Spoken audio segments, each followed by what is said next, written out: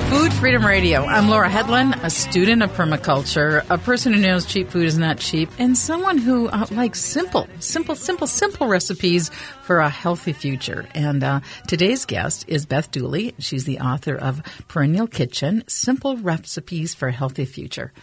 Welcome. Oh, it's so nice to be here, Laura. Thank you. Yeah, it's nice we were talking about in person, past the vaccine. Exactly. It's so nice. So you have quite a long background in local foods, and now you have your newest book out. Mm-hmm. Tell us a little bit about yourself. Well, I've been covering the local food scene for about over 40 years now, and what always interests me is flavor.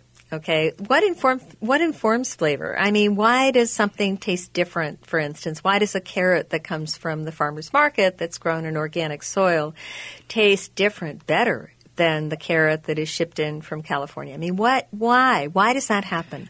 Why does a particular grain, taste different if it's grown in California than if it's grown in Minnesota? I mean, what informs that? And, it's just curiosity, really. And so when I began to understand that how and where a food is grown is going to reflect its flavor, then I began to unpeel that sort of proverbial onion. It's like, okay, it has to do with the soil. So then what about that soil? It's got to be healthy soil. And what makes healthy soil? Well, you can't have healthy soil if you're dumping a lot of toxic chemicals on that soil. Well, what happens if you don't dump toxic chemicals on that soil? Well, you use ground cover and you use perennials and you rotate crops. Well, what happens if you do that? What happens to those farms? Well, they start to look like farms where there's a lot of living cover. There is more green. There are animals on that land. Well, what does that mean for the farmer? What it means for the farmer is that he's not endangering his or her children with those toxic chemicals. It means that pollinators will return to the land. It means that you can hear songbirds and frogs on that land again. Oh, well, what about those communities? Well, it means that maybe those farmers will then be able to bring more workers on the land because that kind of farming is more labor intensive. Those are great jobs, especially for people that don't want to sit in an office all day. You get to work on a farm. What does that mean for those communities that have been decimated, for those main streets where they're empty storefronts? Well, there'll be people living in those towns again. There'll be coffee shops again. Maybe there'll be internet. So the kids that go to that high school don't have to drive to McDonald's to get on internet to do their homework. What about the people that live in the cities? Well, there'll be more of that really good, nutritious food grown. The price of that food will drop, and we'll all have access to better food if that happens. It might also inspire some of those community gardens to really get up and going because you can grow a whole lot of food in a very small area, which you as a permaculture farmer know. Right. Now, you just packed a whole bunch in there. I did. I know. I mean, it's like I'm gonna have to slow down here because it all starts with flavor, and you can. And after you're eating from your garden, I mean, you try to go into a restaurant that has frozen broccoli from wherever, and you taste the difference. You do. You absolutely do. Yes. So we know there's a big difference there. Yes. And then the ecological problems with the way that our conventional farming is done is really heart-wrenching once you start looking at it, especially how much topsoil we've lost. Right. That's a crisis. Exactly. Yes. And then the way that the conventional farming does it with the artificial stuff that all ends up with nitrates in the water, and then with the Gulf, what's happening in the Gulf of Mexico. Exactly. That's exactly right. So I think to me, you've just identified a lot of the issues with, and I don't know why we call it conventional. It's really chemical farming. Right? I was calling it industrial too. Yeah, industrial farming. Exactly. Yeah. So we know those issues, and for years I felt like Chicken Little, running around going, oh my God, the sky's falling down. We're getting poisoned. This is terrible. And then I began to look at some of the solutions that are going on in agriculture, and there is a term being bandied about. It still doesn't have a definite definition, but it's regenerative agriculture. And what that suggests is taking a step beyond sustainability, which implies staying the same. Regenerative agriculture works to improve the land, improve the topsoil, regenerate our rural communities, bring, really good food into our cities. So it's about regenerating a whole lot of things as well as really good food. And I think what really piqued my curiosity, because as I said, I'm just kind of this like, okay, now what happens next? What happens next kind of a writer, is to try and understand what else is going on beyond just local food, which is terribly important.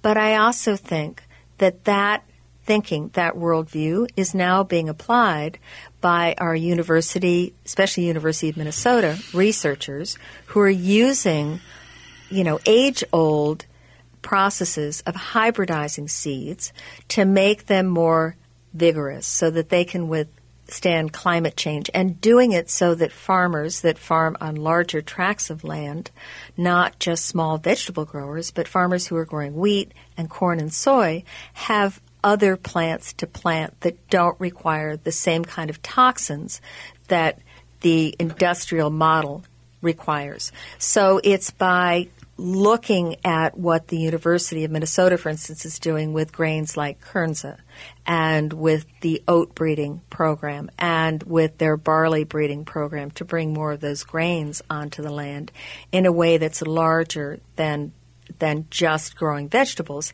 I think it's important for people to know about that. I think it's important for people to know about the hazelnut work that's being done. Hazelnuts are fabulous. And the American Hazelnut Company is working with growers all over our region to get more hazelnuts on the land. They're smaller. Our variety is smaller. They're delicious. That's what interests me.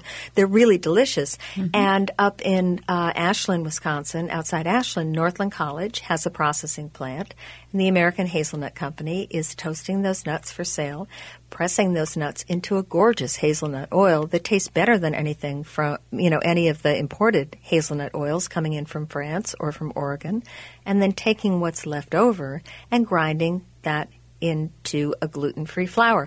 I think that's really exciting. So why wouldn't I buy that oil? Because it's delicious. Let's start with that. I wouldn't buy it if it didn't taste good. But it's also got all of these other benefits, these ecological benefits that are improving so much. And so that's kind of the story in this book. And that's been the theme of the show throughout. It's like take a sad song, the industrial conventional egg system, and what that has done to animals. Yep. I was just talking to someone who has their dog in the office, and it's like, I don't want to kill my buzz, but when I see dogs playing, I think about what happens to pigs in factory farming and chickens, and so that's how we're eating most of our calories in this country, and then it's not working for the farmers, and it's like we got to get out of these binary things, because farmers will say I'm not the bad guy. It's like we're all we own the system. Right, we do, and they're not the bad guys. They don't. They're looking for solutions, and I think to me that's what's most heartening is the work that's being done by Gabe Brown, for instance. I don't know if you've seen the movie, right? Kiss the Ground. It's a great movie. Who, was on the verge of collapse and then began to farm using regenerative practices, right? Again, all of those old-timey methods, but using today's technology. So I think that's the other standing. I'm not saying let's go back to the 1800s. Nobody is. But let's be smart about this. Let's marry that heritage wisdom to the technology we have today to breed better seeds, to make all of those seeds available to everybody so nobody owns them, right? Oh, that's so important. Nobody owns the seeds. That is very important. Exactly. So those kinds of things. But then also use the technology we have at our fingertips to expand that onto the larger farms. Now, you did something very important in this book. What you're doing is connecting what's going on at the University of Minnesota, what's going on in the regenerative agriculture movement with what I can cook in my house in a quick and easy way that's affordable and healthy. Exactly. And that's what we're going to talk about most of the show. Is how we actually what do we do with it? What do we do with it? Because, Kernza and oat groats and cornmeal and hazelnuts and incorporating some of those foods back into our diet. And the other thing I love about the way your book started, it had such a calm beginning. Oh, thank you. Yeah, I like that. So so the calm beginning, I'm going to have to get to it. After a busy day at work and the week's raging headlines, like we're not tired of that, the week's raging headlines, the very act of kneading dough, chopping carrots, sizzling onions helps me relax, gather myself, feel composed and hopeful. Thank you. Yeah. And then after that, you name some of the farms that the food comes from. So it becomes even more of a holistic act. Yeah. It's a way of connecting, because to me, I'm never, even if I'm by myself in the kitchen, I'm never cooking alone. I feel like I'm standing, there with my grandmother, for instance, who taught me how to knead that dough. I'm there with my mother, who liked to sizzle onions. I'm there with Kathy Drager, the beef farmer who told me about how she raises her cattle. I mean, all of these voices come flooding in, and I think about them, and I'm sort of surrounded by these people that really care about nourishment, care about flavor, care about sharing this wealth that we have. We have such abundance with each other, right? And I think it doesn't matter what your heritage is. You see this in communities all over the country. I mean, I worked with Sean Sherman, for instance, on the Sioux Chef's Indigenous Kitchen. Which won our James Beard Award. It did. But he's all about sharing that knowledge. He's all about sharing that good food with community and understanding that worldview, that approach to food, that reverence for food, and that reverence for ingredients is something he wants people to know about, right? It's no different than what's going on in many of our Black communities, where people get together at a funeral, for instance, and it's just like a potluck galore, and that food is shared. So this isn't just an isolated kind of local food yuppie kind of, mindset. This is something that we can draw on the wealth of information and traditional practices from around the world. Great.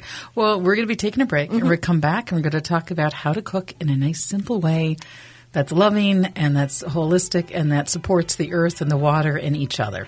You're listening to Food Freedom Radio, and our guest today is Beth Dooley, cookbook author and James Beard Award-winning cookbook author. You're listening to Food Freedom Radio on AM 950.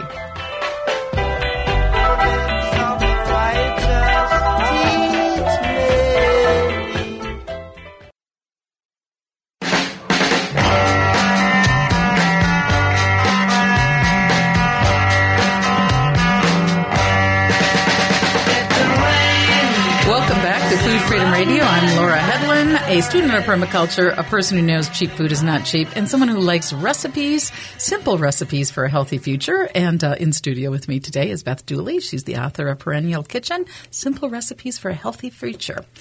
Now, you were talking earlier in the last segment how your mom's always with you, your grandma. When you're cooking, it's like this whole relationship that's with you. And I know in my house growing up, we had really one cookbook.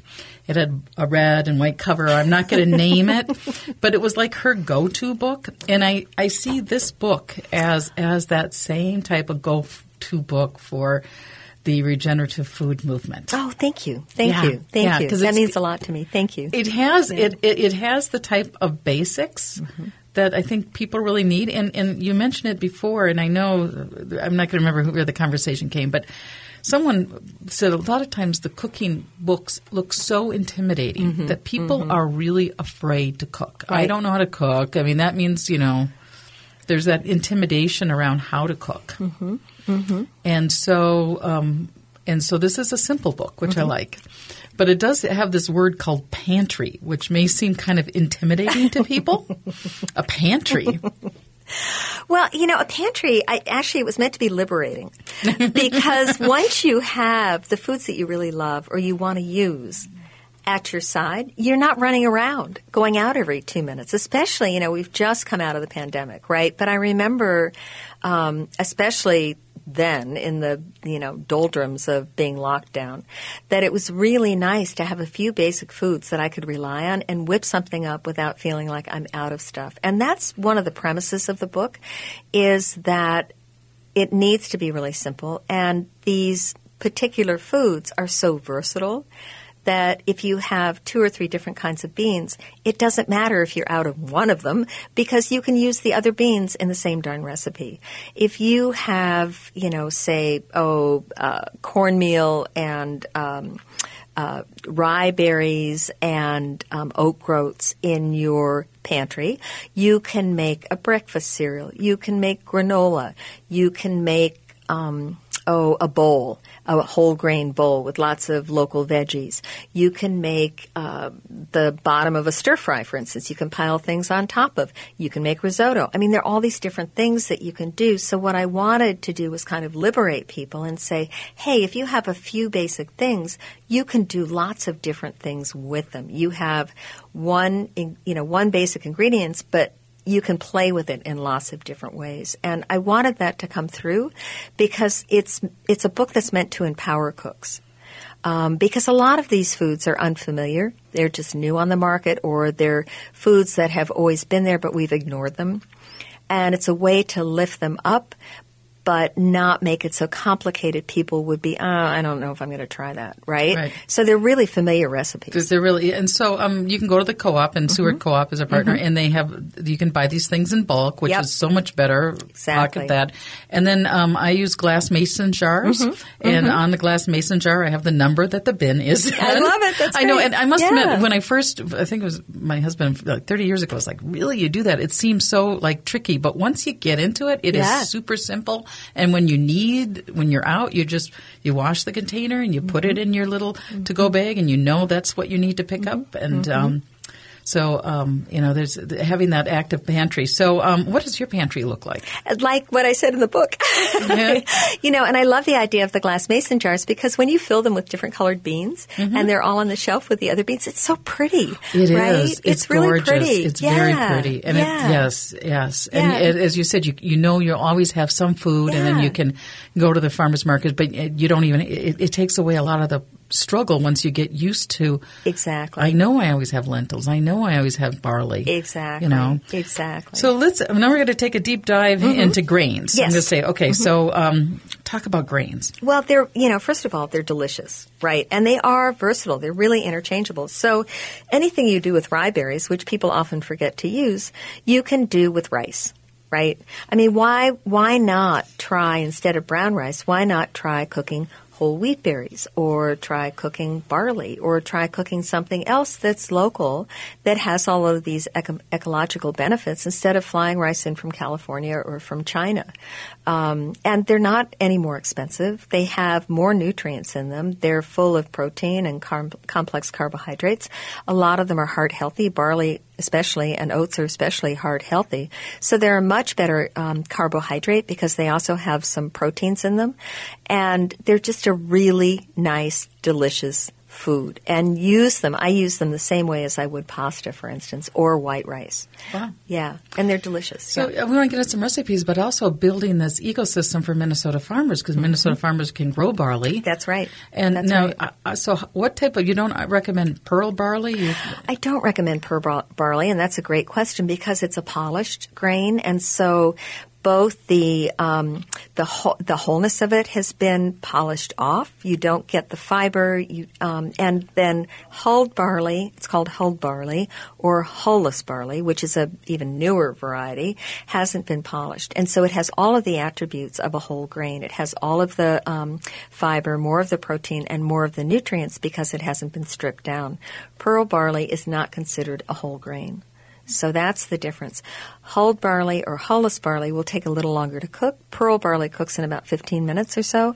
The others cook in about 25 minutes. It's a 10-minute difference. And, the nice thing about these grains, the other thing I love about them, is that once they're cooked, they will keep in your refrigerator for more than a week. So what I like to do is cook a big batch of different kinds and then put them in covered airless, like jars or something, stick them in the refrigerator, and then you have these whole grains at your ready to use in a salad, to use in a breakfast cereal, to throw into a soup, to use in a stir fry, those kinds of things. So they're really versatile, and they make those kind of quick, healthy meals super easy. Yeah, and that's what I find too. I make a big pot of beans and you find things to eat and you don't get tired of it because you're making different things each time. And so I kind of cook for leftovers myself. Exactly. And so talk some simple recipe for barley for someone who's never cooked. Yeah, I like using it instead of risotto. If you like making risotto, use it for that. If you like doing stir fries, use it as the base for stir fry. Stir fry up your vegetables and chicken, for instance. If you have made your own sauce or if you bought one of those nice organic sauces, just dump that on top and you're good to go. That I would consider that a bowl, right? You can use the barley in a nice salad. Use it instead of couscous for a tabbouleh or something, the cooked barley. That becomes the base of a salad. You can throw lots of chopped tomatoes and fresh chopped herbs and some garlic and little lemon juice and oil, and it's delicious. And you talked a little bit about kernza, but to talk a little bit more about that, because that grain holds a lot of environmental promise. It's a really interesting grain, and there's a variety called Clearwater that the University of Minnesota is planting down in southern Minnesota because we've had such trouble with our water system down there, and so it has a very long taproot system. The taproots go down about 20 feet. So it has this potential to do a lot of good on the landscape. It also is wonderful for pollinators and for songbirds, but the real value to me is that it produces a grain that can be milled like wheat. So kernza flour tastes a little bit like rye. It has a different gluten content than wheat flour. So it's not appropriate for celiac, but it might work for people that have gluten sensitivities, and it's absolutely delicious. I mean, I like using it in cookies. It makes a great shortbread because you can taste the sort of nuttiness of the grain, and it can be mixed into a yeasted dough. It's because of the gluten content. It's not great for a dough that you would use yeast in, but it is really good as a feeder for sourdough. If you're used to feeding your sourdough with rye, use kernza instead. Fascinating. We're talking with Beth Dooley, a James Beard Award winner in 2018 of the best cookbook in the United States, and out with a new book called Perennial Kitchen, Simple Recipes for a Healthy Future. We'll take a break. We'll be right back. You're listening to Food Freedom Radio on AM 950, the progressive voice of Minnesota.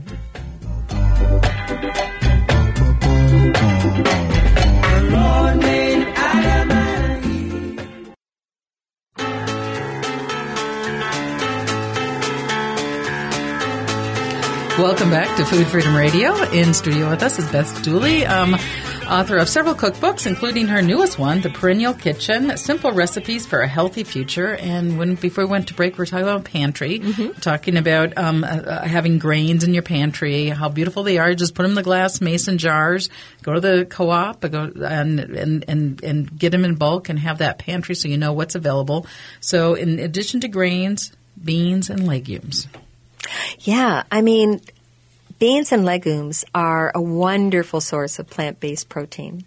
They make beautiful soups. They're great in salads. And what I like about them is they're so pretty. We just talked about stocking your pantry and putting everything in glass jars with labels. I mean, it's so pretty when you look at those glass jars filled with different color beans, right? They're beautiful.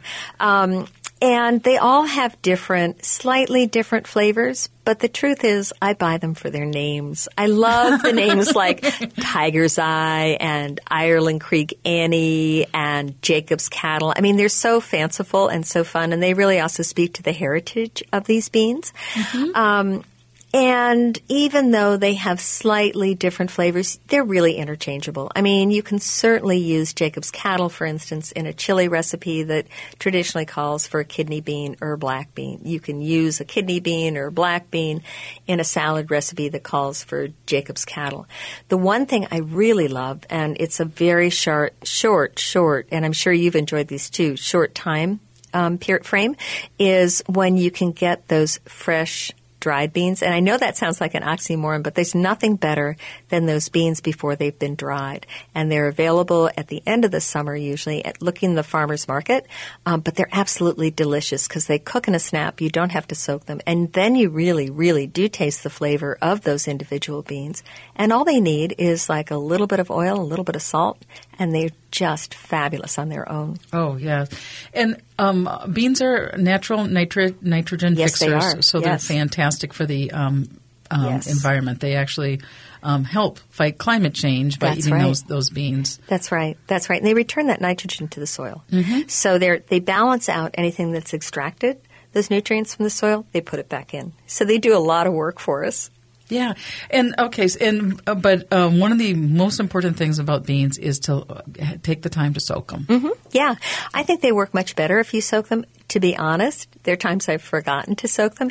You just cook them longer, especially if they're a bean from the co-op, for instance, because they tend to rotate versus beans that are sold in, the ones that are industrial industrially raised, and they've been in a plastic bag sitting on the grocery shelf for God knows how long. The ones that you can get in bulk in the different co-ops tend to be fresher and tend to need less soaking time and less cooking time. Same thing. And you can buy now local beans at our farmers markets. There's some really good growers that are drying and selling their own beans, and they're wonderful. Yep, I've done that several times. Some simple bean recipes. I love bean soups. The other thing I really love is making hummus with whatever leftover beans I have. So, for instance, if I've made a soup with beans and then I have leftover beans, I'll cook them more and then just turn them like you would chickpeas into a hummus. And then you can throw in, if you have leftover baked sweet potatoes, or you've got leftover beets or something like that, throw that into the blender with them as well. Super simple, lots of garlic, a little salt and pepper, some lemon juice, and you've got this wonderful, very healthy dip. And some oil and tahini. Yep, some oil and tahini, although I've done it without either the oil. I've done it with oil and skipped the tahini part. Sometimes I'll throw in yogurt, for instance, and then it just makes a really nice dip or spread. I'll call it hummus, but it's really just a bean spread. Bean spread, yeah. And I like that freedom because even one of the things I liked in here was the hazelnut pesto recipe. Yes. And I think of hazelnuts and I'm like, I'm going to mortgage my house to buy some pine nuts these days, right?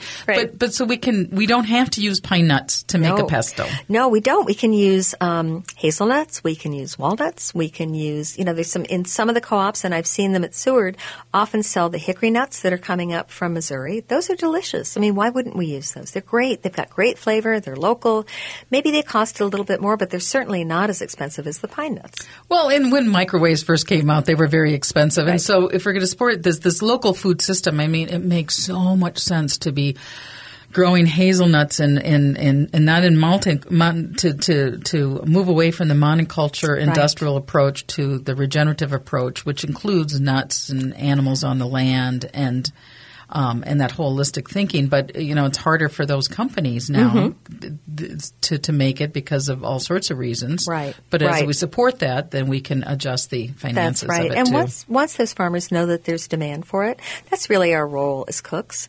And I give really good gardeners so much credit. I love that you're a permaculture gardener. I have a shady backyard and not a whole lot grows, and I have a brown thumb. So I love going to the farmer's market. I love going to the co-op. I love being able to support this food. And, to me, again, I'm always getting into this tangle with people that are arguing it's too expensive. It's really not. It's really not, because if you value your health, it's important. And if you look at what people in France pay for food on an annual basis, they spend about 75 to 80% of their disposable dollar on food. Really? I didn't know that. Yep. And guess how much they spend on health care? 15 to 20%. Well, okay? So, and guess what those numbers are in the United States? They're reversed. So there are a whole lot of, and I'm not blaming the farmers. I'm not blaming the effort to grow a lot of food. I think that was done with, good intentions. But I also think there were a lot of unintended consequences that have happened as the result of using these industrial practices. And I think now we can be a generation. That's all happened within a generation, really within our lifetimes. Yeah. We now can be a generation that reverses that, or at least provides some solutions. Without a doubt. And I think assuming goodwill just kind of helps me relax. I mean, assume goodwill. Yeah. And then as far as the idea of organic food being too expensive, once you learn to cook with grains and legumes. That's right. Barley is not expensive. Exactly right. That's exactly right. Packaged food, fast food costs more if, Yeah. And before COVID, the lifespan of humans is going down in this country. And that was before COVID. It's worse now. But a lot of people tie it to the way our food is, that there's actually less nutrition in the food because the soil is depleted. Exactly. And the USDA has shown that our fruits and vegetables on average are 40% less nutritious now than they were when my grandmother bought food at the supermarket. Right?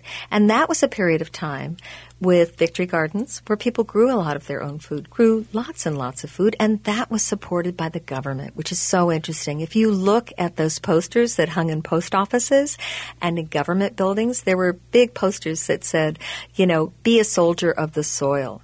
We work to grow food.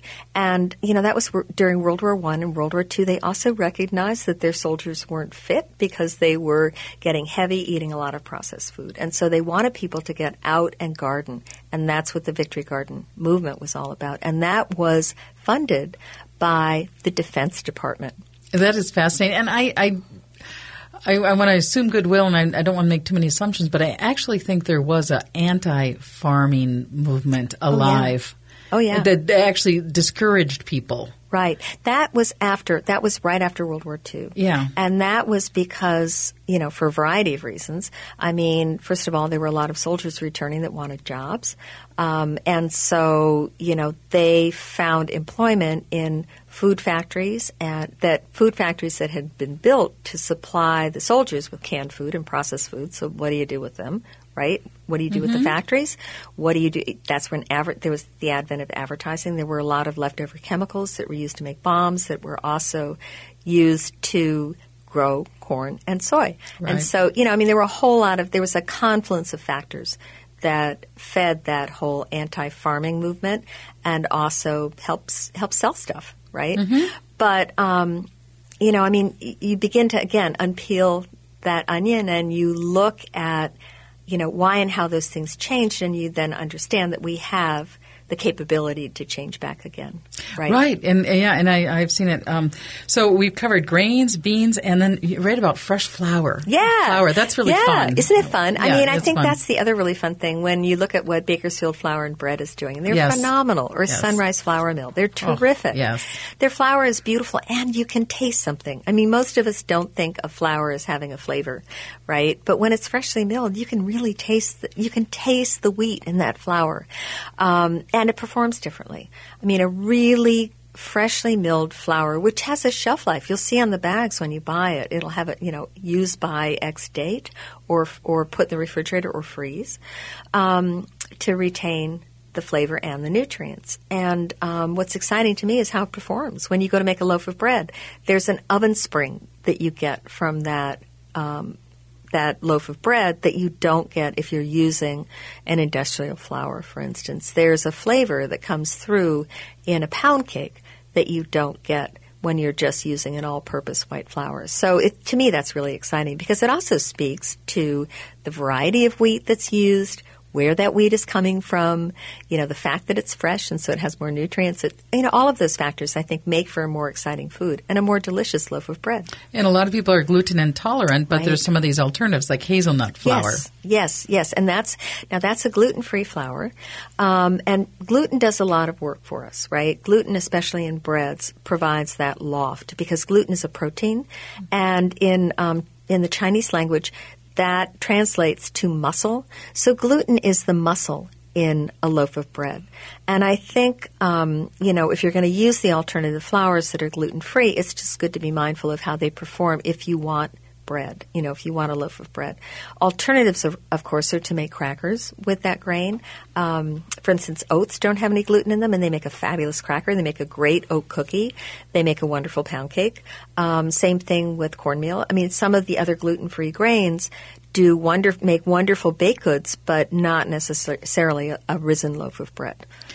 And making homemade crackers. Mm-hmm. Now, and that's something I think I did once, and it was not a good experiment. So I'm like, that sounded really hard. I have to admit, I didn't make the recipes, but you kind of in this book made it look a little easy. So how do you make a cracker? It's really easy. You only need a couple of ingredients. You need the flour, you need some sort of moisture, usually water, you need maybe a little bit of oil, and that's it. They're easier to make than cookies. The only tricky thing is to get them flat enough. But what I like to do is put them down on a baking sheet that's lined with parchment paper, then smush it out. That's another technical term, smush. Smush it out, and then put another sheet of parchment paper over the top, and then roll it out.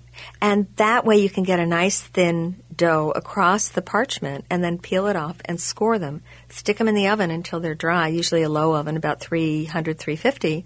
They take anywhere between 15 and 20 minutes.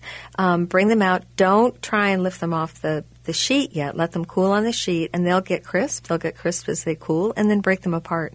They're easier than making cookies in my mind, which I sometimes find kind of fussy. So okay, yeah. Well, and so that it is using that parchment paper. Yes. Mm-hmm. That's okay. So I want to talk a little bit. So cornmeal. Yeah. I know we talked especially with COVID and. We had that crisis with the food. It seemed like for a while that maybe we would not have food supplies. And I talked, and someone said they were really glad that I talked about it because they did have emergency food in their house, and it made sense. Yeah. Emergency cornmeal man. Yeah, for sure. Yeah. And I know this 20-year-old, and she can make like incredible meals. She calls it, I'll just make corn grill. And she just takes some cornmeal and a can of corn, and she does it like a dozen different ways. So, Yum. Yeah, that sounds delicious. It is. It's, well, cornmeal's one of those staples that you can keep in your pantry and do all kinds of things. You can make pancakes, you can make cornbread, you can make polenta, yes, all it's that all great there. stuff. You're listening to Food Freedom Radio, and we're talking to Beth Dooley.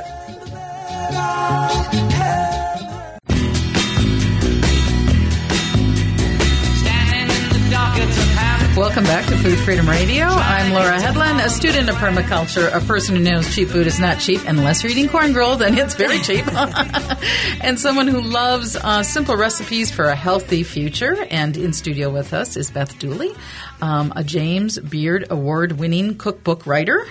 And this is last. Remind people of some of your background. Oh, yeah. Food. Well, I had a grandmother who loved to cook, and I got into writing about food because I loved reading cookbooks. And, I used to sneak upstairs when my mother thought I was doing homework and read The Joy of Cooking. So I knew that I wanted to be a cookbook writer from very early on. I just, in my mind, recipes are stories with happy endings, and that's what I wanted to write. So it's been really fun. I mean, I love it. I love sharing this information. I love talking to people about what they're making. I love the idea of being in people's kitchens, whether I'm actually there, whether it's just my cookbook is there. Nothing makes me happier than seeing one of the recipes that I've written torn out from the Star Tribune and covered with, speckles of jam or, sticky dough or something like that. So I just hope people, just the whole idea is to inspire people to cook. I love to cook. Yeah, and make it easy for some. I mean, I mean, sometimes it's fun to spend hours on something. It can be beautiful, and sometimes you want something fast. So it's finding that right rhythm for you in that right moment. That's right. That's exactly right. Yes. And so, how many cookbooks do you have now? Or 12. 12. Wow. Wow. Okay, and there's so much I still want to cover. But this book, Perennial Kitchen, is really tied to what food we can grow in Minnesota and supporting farmers and cooking in that way that supports the farmers.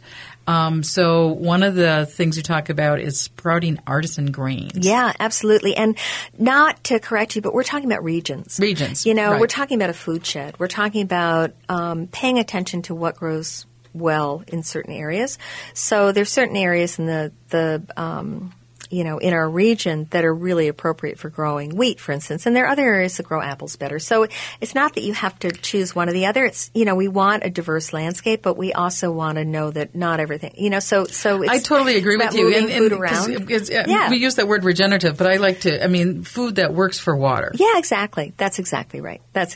So, so thank you. So I'm sorry, I forgot the question. No, the question, no worries. I just found it sprouting artisan grains seemed like a fun tip. Yeah, it's really fun to do. It doesn't take very long. And what happens is because the grain begins to grow, begins to open up, like any seed, for instance, you're getting more of the nutrients out of it, right? And you can buy them already sprouted and dried, but that's a process you can do yourself. The other thing that happens is when you soak them like that, you can then just cook them, but you've already begun the process of the grain beginning to draw out its own nutrients, right? And they're delicious that way. You taste more of the grain that way. Yeah. Cool. And backyard and smokehouse was this chapter. So this idea of animals on the land. I can't tell you how many wonderful butchers, many of them, and farmers, many of them female, who were once vegan or vegetarian that have now returned to eating meat because they understand the benefits of having animals on the land for a variety of reasons. First, because those animals graze, and we need more cover on our land because those grasses are very good at capturing carbon and shooting it down back into the soil to nourish the soil. That also, because they're capturing carbon, helps mitigate climate change. And it's different than the CAFOs, the contained feeding operations, right? That are very cruel. They're huge. They're stinky. They cause all kinds of problems. And they provide 98, 99% of the meat in the country. So it makes it really hard to have these conversations because those CAFOs, and like I said earlier in the show, I look at a dog playing now and I think about the poor pig's experience, and that we have that separation, that a dog is here and a cow or a pig is here. That's exactly right. And those operations release a lot of methane because it's contained. When you have an animal walking out on the land, right, that all gets diffused into the atmosphere and it's not a problem. When it's contained like that and it shoots up into the atmosphere, then it is a problem. And so it's just common sense. And the other thing is those animals, because they're raised to be full growth, they're treated more humanely. They're doing what animals do. They're out grazing, right? And then they're, because they're treated well, they're not anxious. So when they go to slaughter, which again, we don't want to talk about death. We don't like the idea of eating something that's dead, but humans have been doing that forever. And if it's done with respect and if it's done with thanks, it's a whole different mindset. It brings us much closer to the natural cycle of life. And I taught junior high for a while, and one of the projects we had a student who wanted to raise chickens. And so as a school project, he raised and slaughtered his own chickens, and the other students helped. And it was really, really enlightening for those students because I don't think they'll ever look at packaged chicken the same way. They ate it. Yes, they loved it. But it's, it's like we Americans like to put things in silos. And, again, it's about being respectful. It's about honoring our food and those cycles.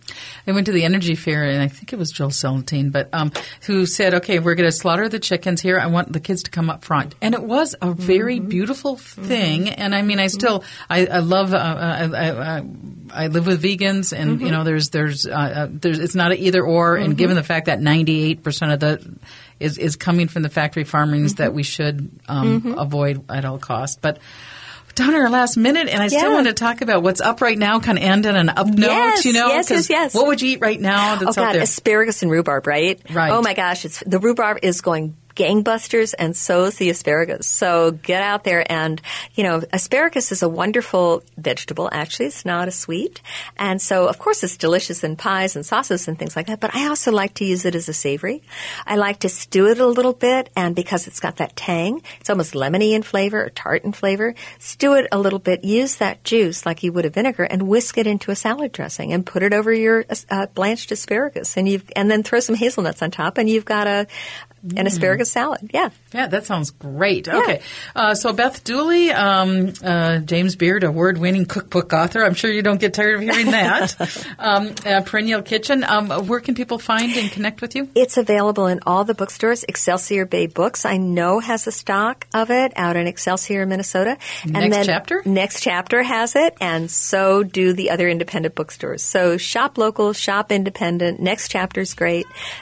Just go to your local bookseller and ask for it. And have a nice calm time. Yes. I mean, find that calm and that peace and that love and that nutrition. Yes, exactly. That nutrition. So Thank you so much for being with us, Beth Dooley, and thank you for listening to Food Freedom Radio. Thank you, Laura. Have a great day. Thanks.